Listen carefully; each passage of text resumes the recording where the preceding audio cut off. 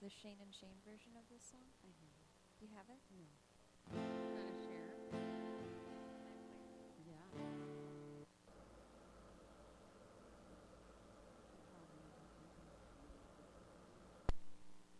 Hey, Dewey, do you have the keys maybe unmuted back there? Do you have the keyboard unmuted by any chance? Oh, that's okay. Awesome. Thank you.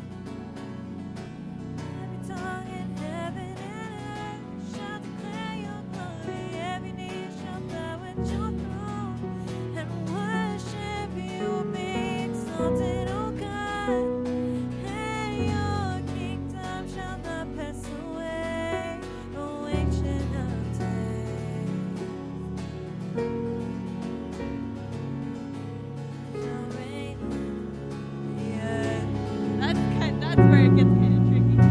What key is that? C behind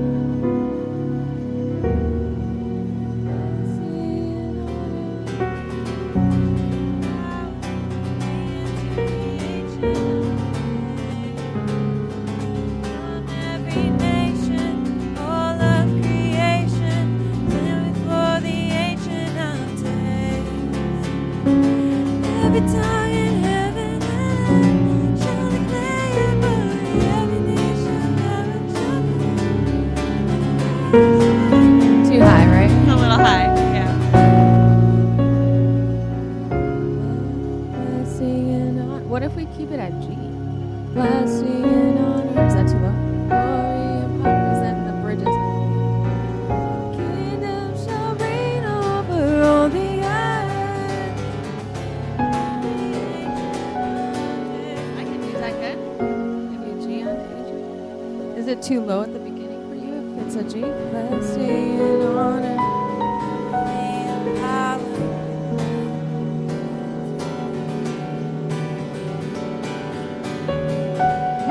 Every nation, all of creation, the Ancient of Days.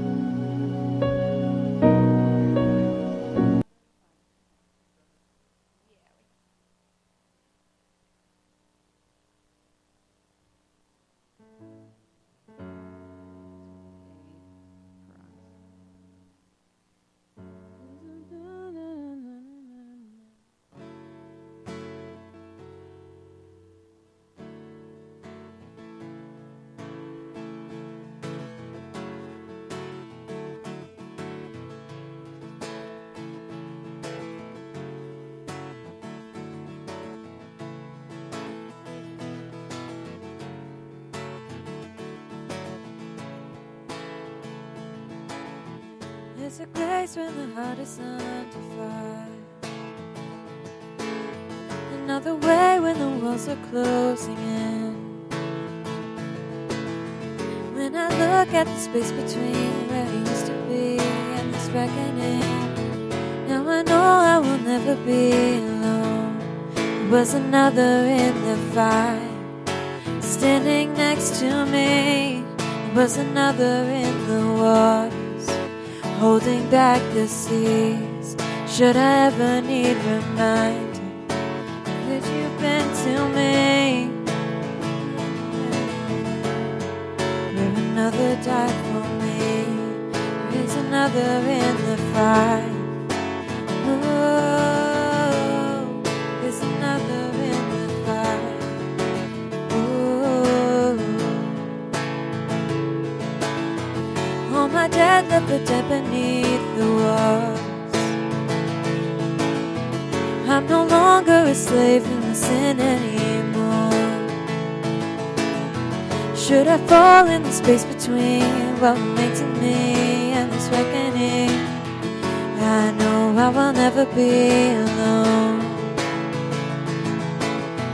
Yeah, I know I will never be alone. There'll be another in the fight, standing next to me. There is another in the waters, holding back the seas. Should I ever need reminding, how could you bring me free? There is a grave that holds nobody. The power lives in me. There is another in the fight. Oh, there is another in the fight. Oh, there is another in the fight.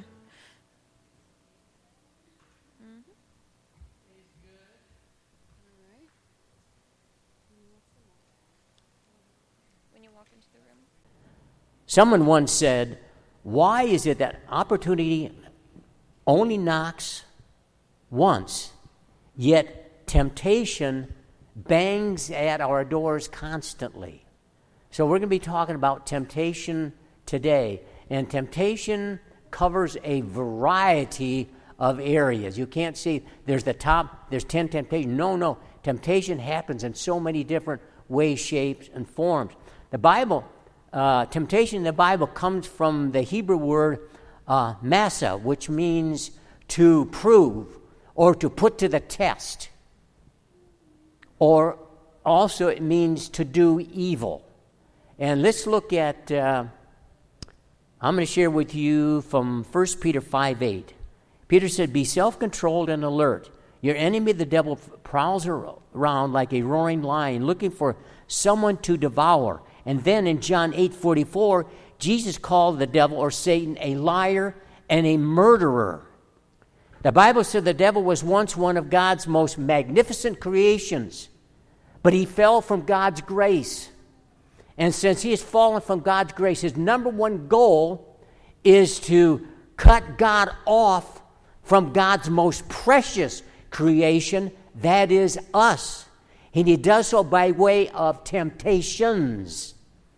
Temptations, there are so many of them. My neighbor, hey, it's not going to rain for a while or whatever, so why don't you mow your yard? You don't need to go to church, just mow your yard. Make it look nice for the rest of the day or whatever. He's so subtle. He does this in such a variety of ways. How many have heard of, small group, how many have heard of Gale Sayers? Good. Jimmy, you're going to be right there with me, buddy, on this one, okay? I had the privilege, I guess, sometimes age does have its benefits. When Gale Sayers was at his prime, I had the privilege watching him at game after game and being an avid Bear fan. To see this athlete perform was amazing. Arguably the best running back ever.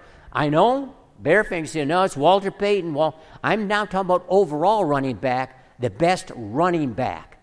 And all I say to you is, you get your film on who do you think is the best running back just running football ever, and I'll get Gale Sayers and all of his highlights, and then I bet you I can change your mind.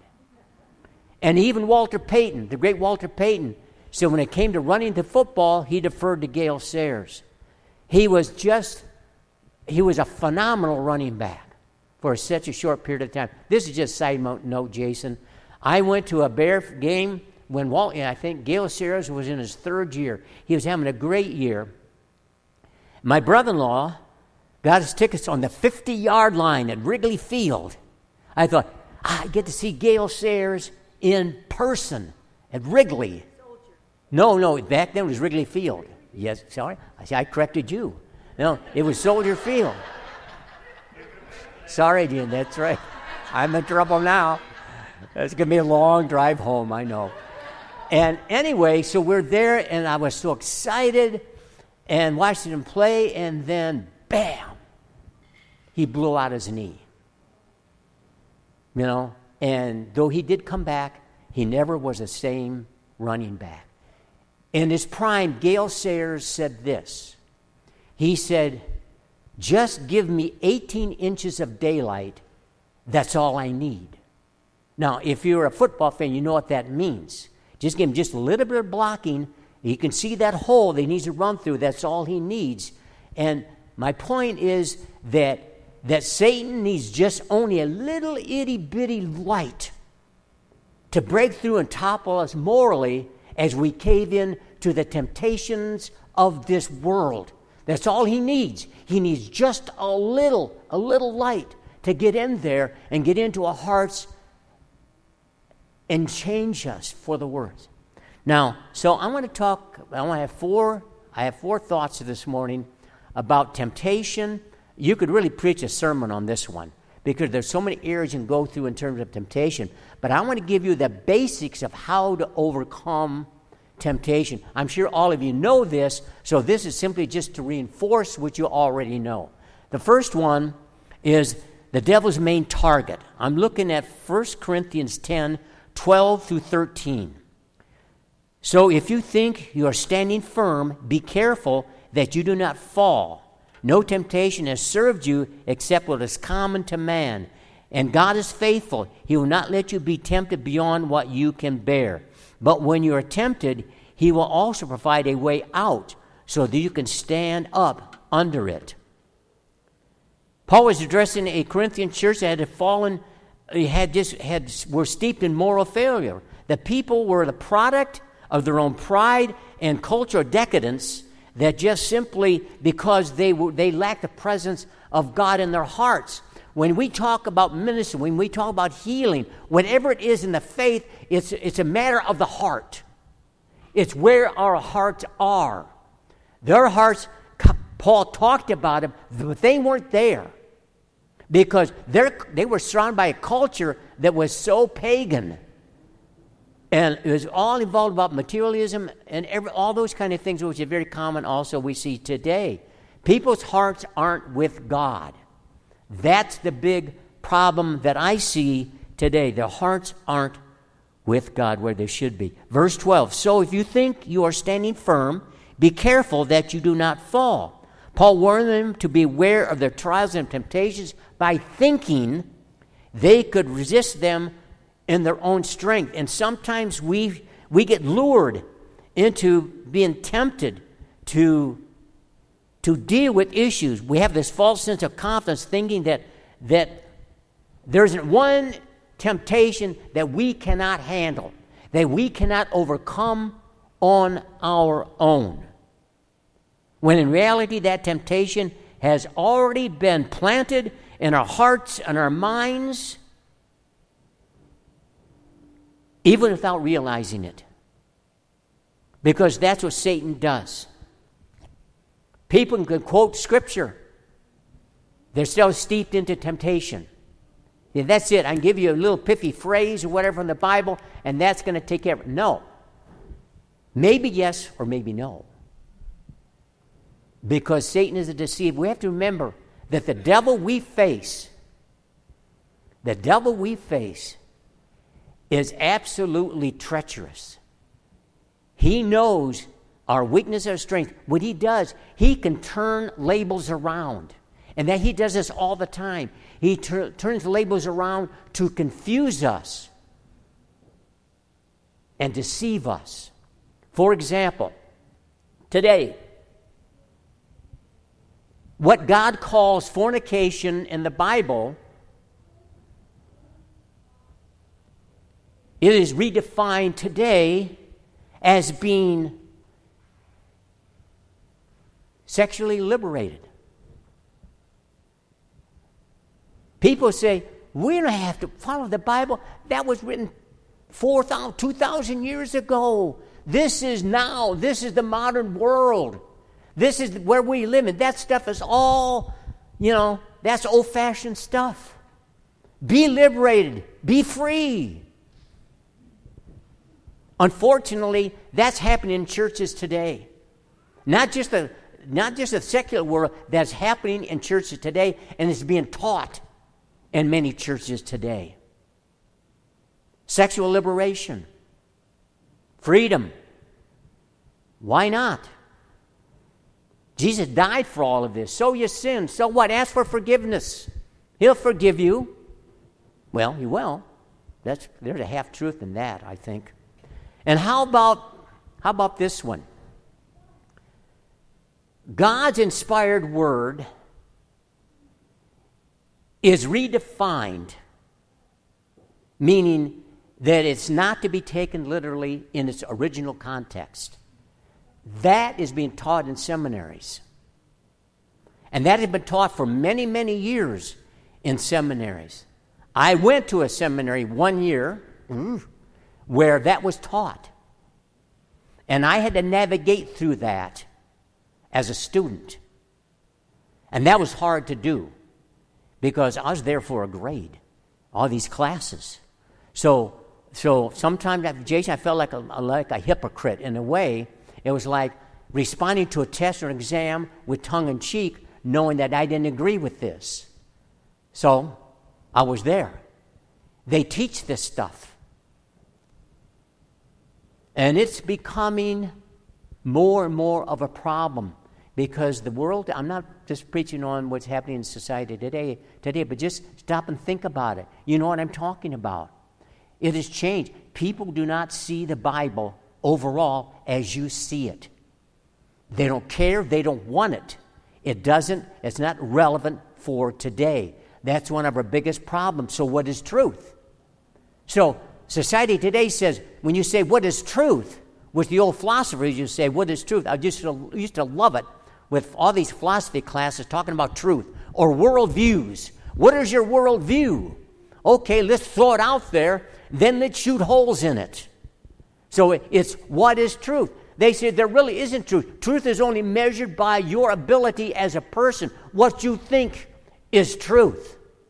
It's the idea of the Renaissance, the idea of the Enlightenment, that man is the measure and woman of all things. Well, what does the Bible say about that? Our thoughts are futile. We're not the measure of all things. Amen? You guys aren't really very excited today. We'll try a second one here. Falling in line with temptation from 1 Corinthians 10:13a. Now, this is going to wake you up because we're going to be doing 1 Corinthians 13a, b, and c.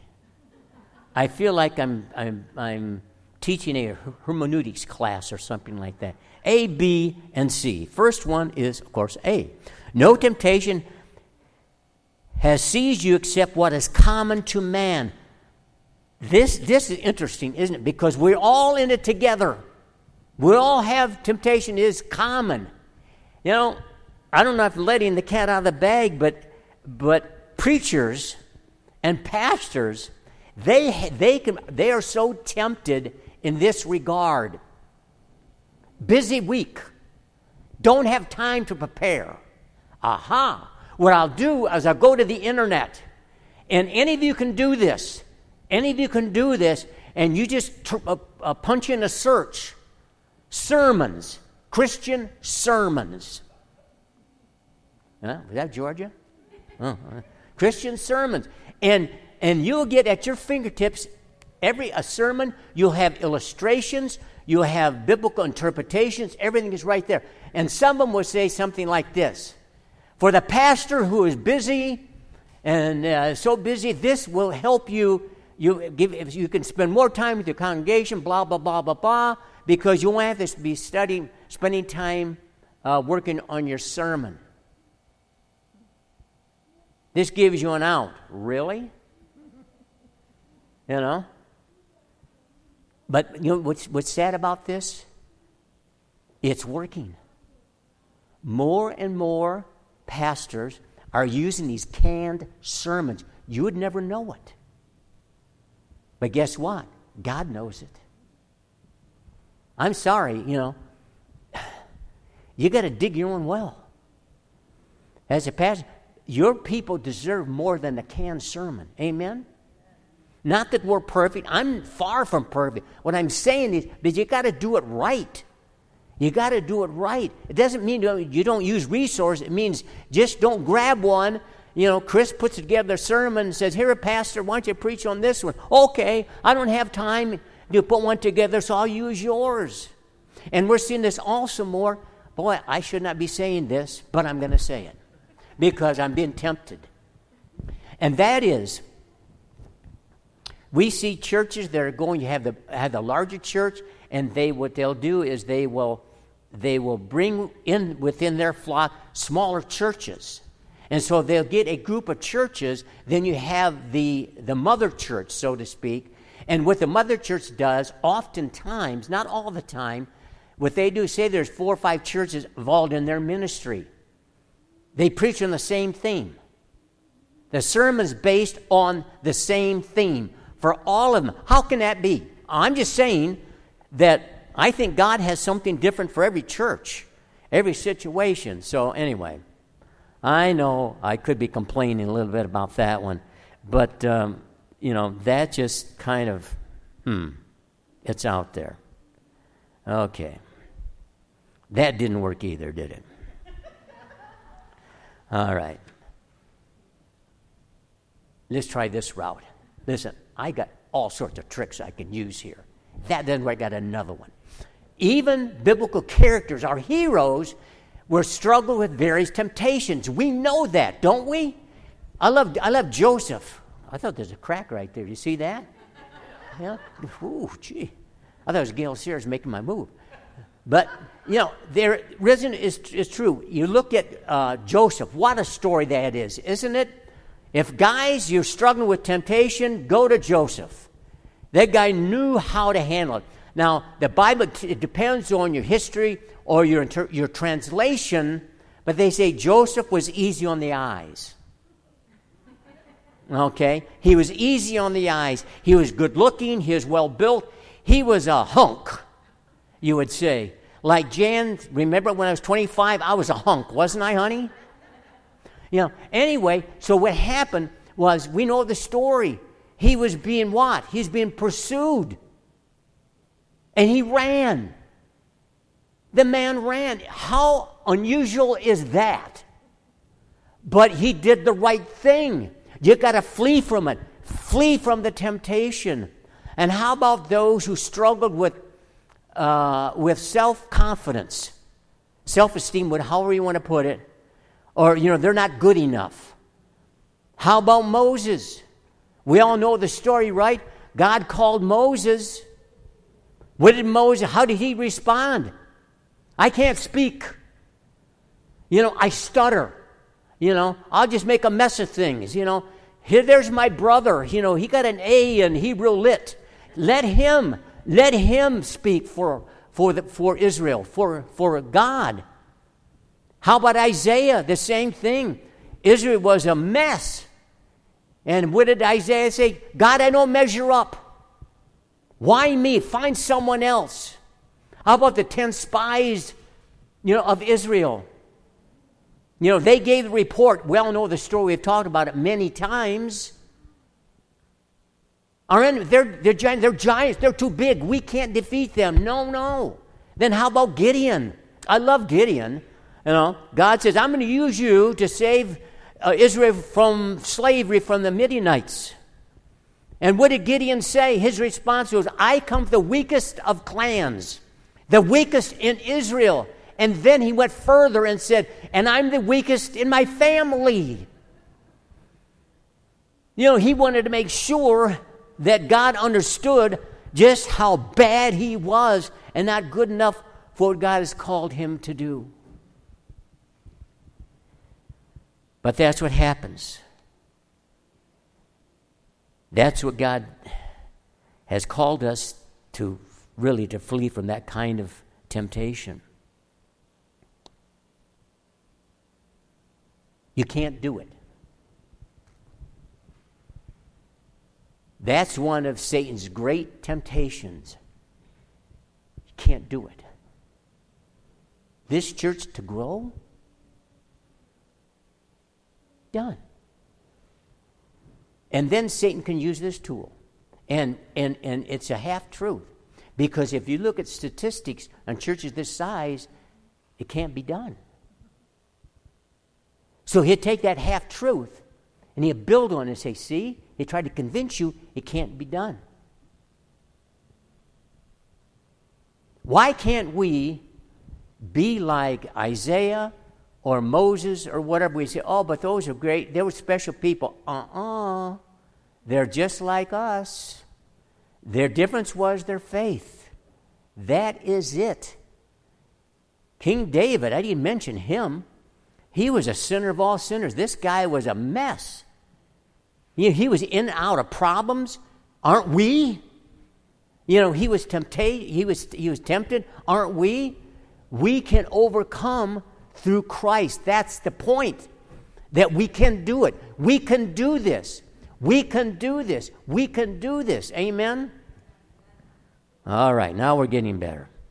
God allows temptation number 3. So we're getting close. This is 13b. And now listen to this. God is faithful. He will not let you be tempted beyond what you can bear. Did you hear that? Here Paul offers his readers 2 great assurances surrounding their trials and temptations. First, God sets limits on what he will allow to happen to us. Remember the old movies was with Clint Eastwood years ago? I think it was maybe in the 80s, 70, 80, whatever. He was Dirty Harry. Remember the Dirty Harry series? And remember one of the big sayings that really caught on, when the phrase, a man's got to know his limitations. Well, God knows our limitations. However, this does not mean that we will never succumb to a temptation. It just means that God will never give us more than what we can bear. Never. Think about that. Whatever you're going through, God will never give you more than you can bear. That's his words. That's what he says. So therefore means that we have something special that God has for us. God is always one ask away. One ask away. Whenever you are tempted, whatever, you got to go to God. You have to do that. You have to go to him. And you can't be deceived. You can't be deceived. Remember, I shared this story with my pastor friend of mine. This always comes back to me because it hurt me. But I feel sorry for his family, because if it hurt me, what did it do to his family? Mitch was a guy, he was a psychologist, a pastor of a church in Princeton. We became buddies, and we'd go out and have lunch together or fellowship or whatever, and talk ministry, whatever the case might be.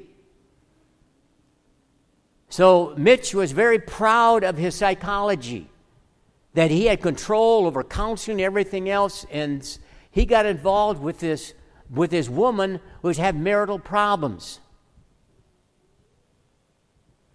And he was talking about her in one session. Then he said, Wes, guess what? He said, I'm going to take her to a retreat in Michigan. I said, what? Yes, he said, I'm going to pick her up. I'm going to drive her there. I said, Mitch, what are you doing? Oh, don't worry about it. Don't worry about it. I've been working with her, and I'm in control. I know my boundaries, blah, blah, blah, blah, blah. I'm going, yeah. But guess what? Satan opened that crack was open just a little bit, and it deceived his mind thinking, well, I can handle this, No, you can't. I don't care who you are. If you're in this room and you think that you're above temptation, if you're a woman with a man or a man with a woman, and you say, I'm above that, I'm going to say, look out. That is a lie coming right straight from hell. He went to Michigan, and his marriage went out the window. 5 kids. Left his wife. All because of his stupid pride.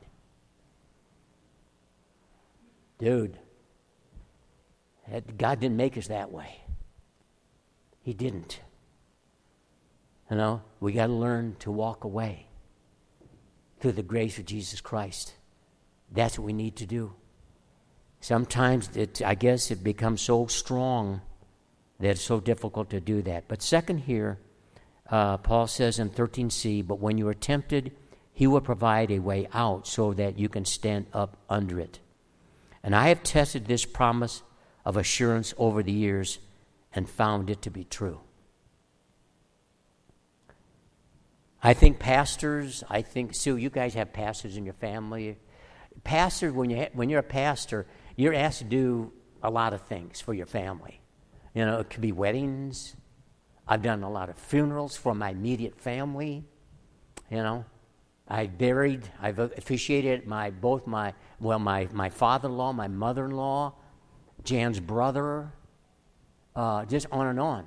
For my family, my sister, my brother, older brother. And I remember with my older brother, this is where it hit me. And I thought, you know, my older brother was my hero. He was my guy. I mean, he was a great athlete, and I wanted to be just like my brother Bob. And so I'm not lying. He was just that for me. And then when he was in this situation where he was dying, then little brother my middle brother asked me, hey, Denny, he said, you're going to have to go minister to Bob.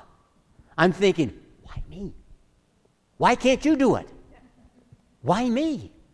Well, then I knew that what God wanted me to do.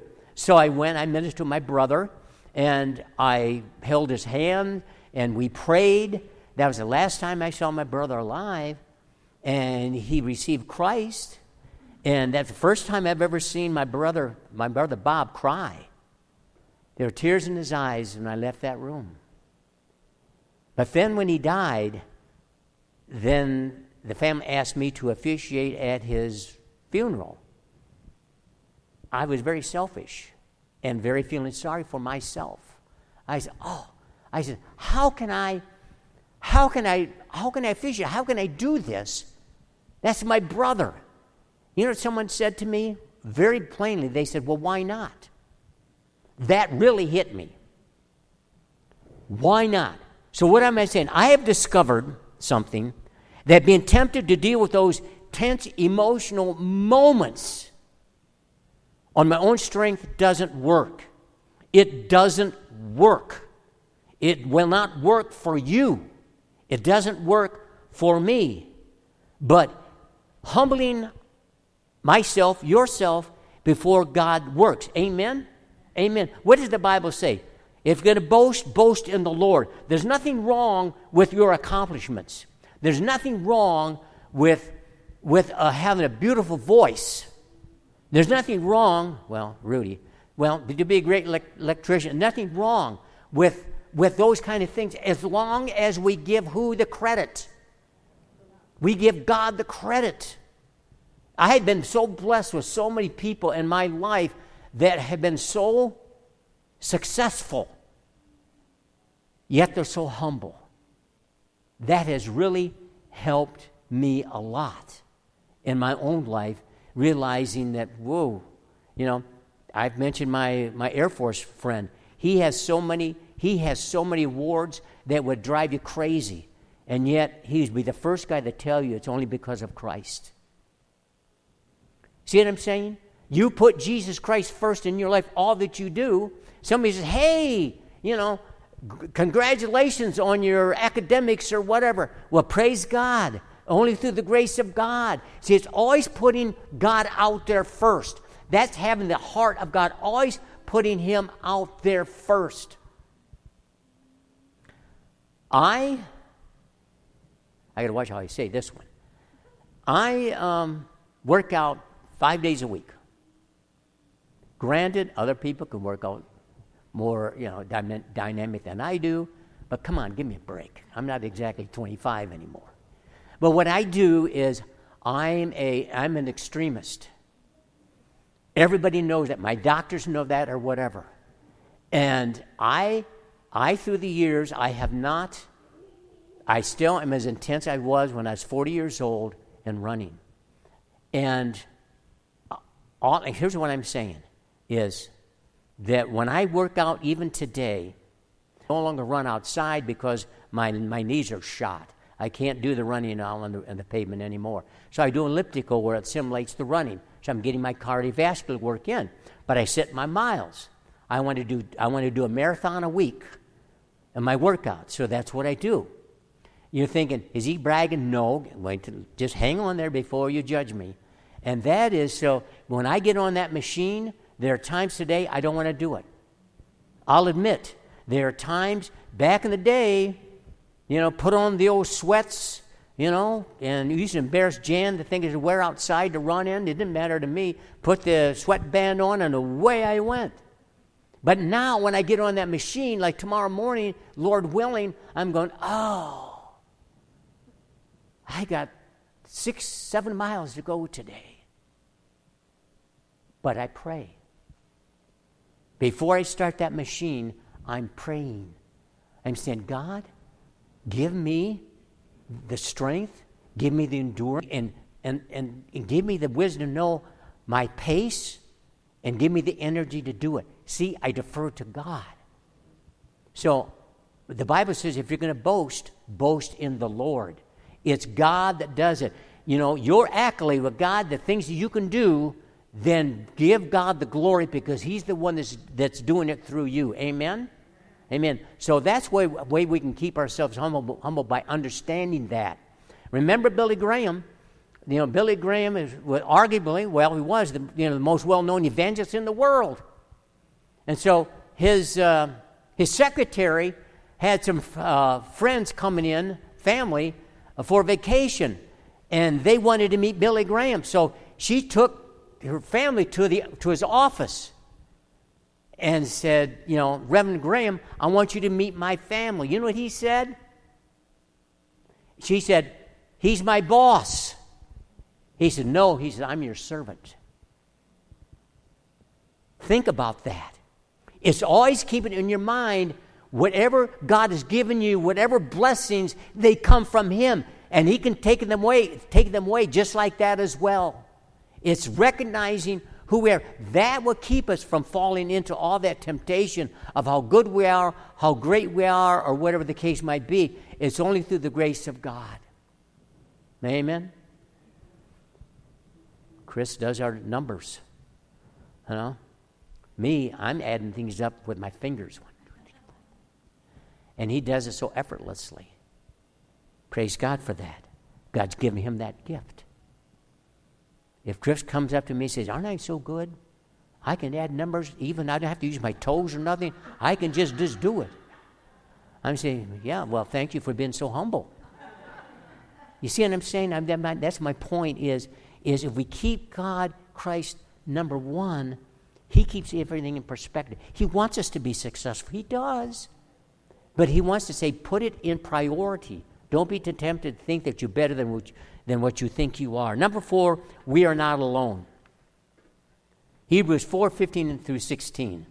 For we do not have a high priest who is unable to sympathize with our weaknesses, but we have one who has been tempted in every way, just as we are, yet was without sin.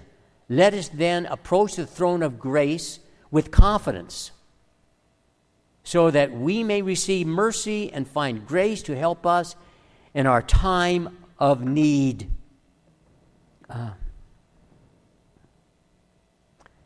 Years ago, there was a father of 3 children, and he lost his wife from cancer.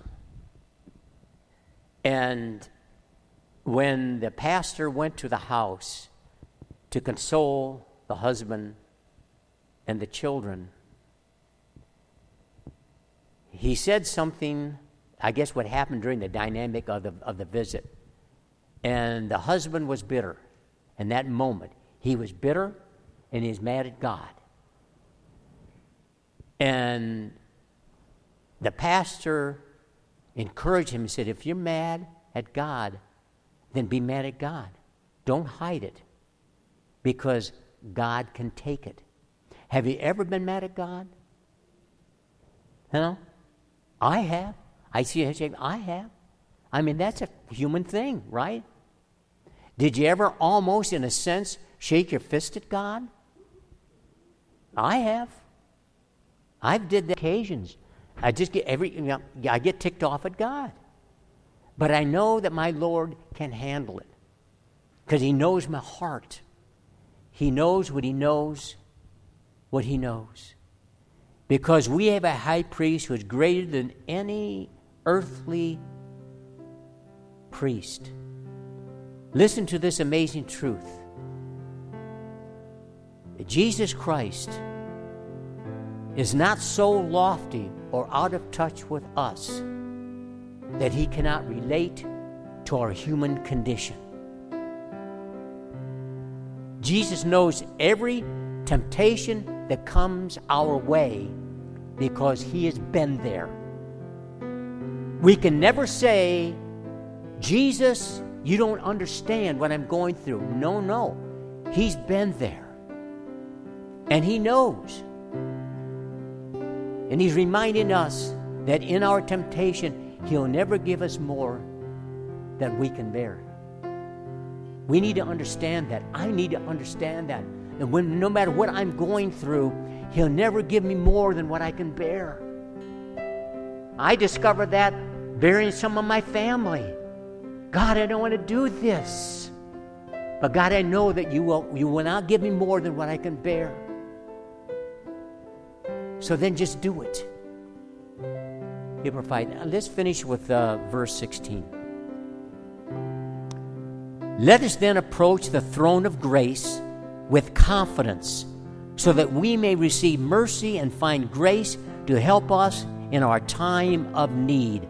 The Bible says we find confidence to overcome temptation because our Prince of Peace is on the throne of grace, and He's dispersing His favor on us beyond what we deserve, far beyond what we deserve. He is dispensing grace on us. So whatever temptation you are going through, if you're not going through any temptation, boy, I'd like to know it. I want to know how you're doing it.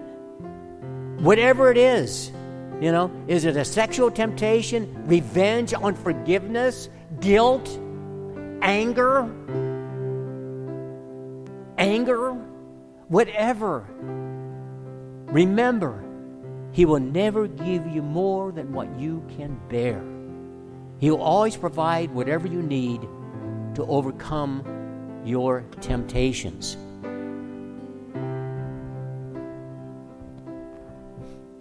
You're not perfect. I'm certainly not perfect. But we have a perfect God. We have something that a lot of people do not have. We have the luxury of a loving Father who loves us. It doesn't matter what we do, how bad we've been, He's always there to forgive us. You can scream at God, and He's saying, that's what I'm here for. Bring it on. I still love you. No matter what you do, God will still love you. Your temptation, I'm just saying, in closing, that make life easier on yourself. If you're tempted, go right to the man. Go right to Jesus. Let Him help you get through your temptation. Don't let it get the best of you. Don't let it get the best of you. reach out to Him and He will lift you up every time. Amen and amen. That's all I have.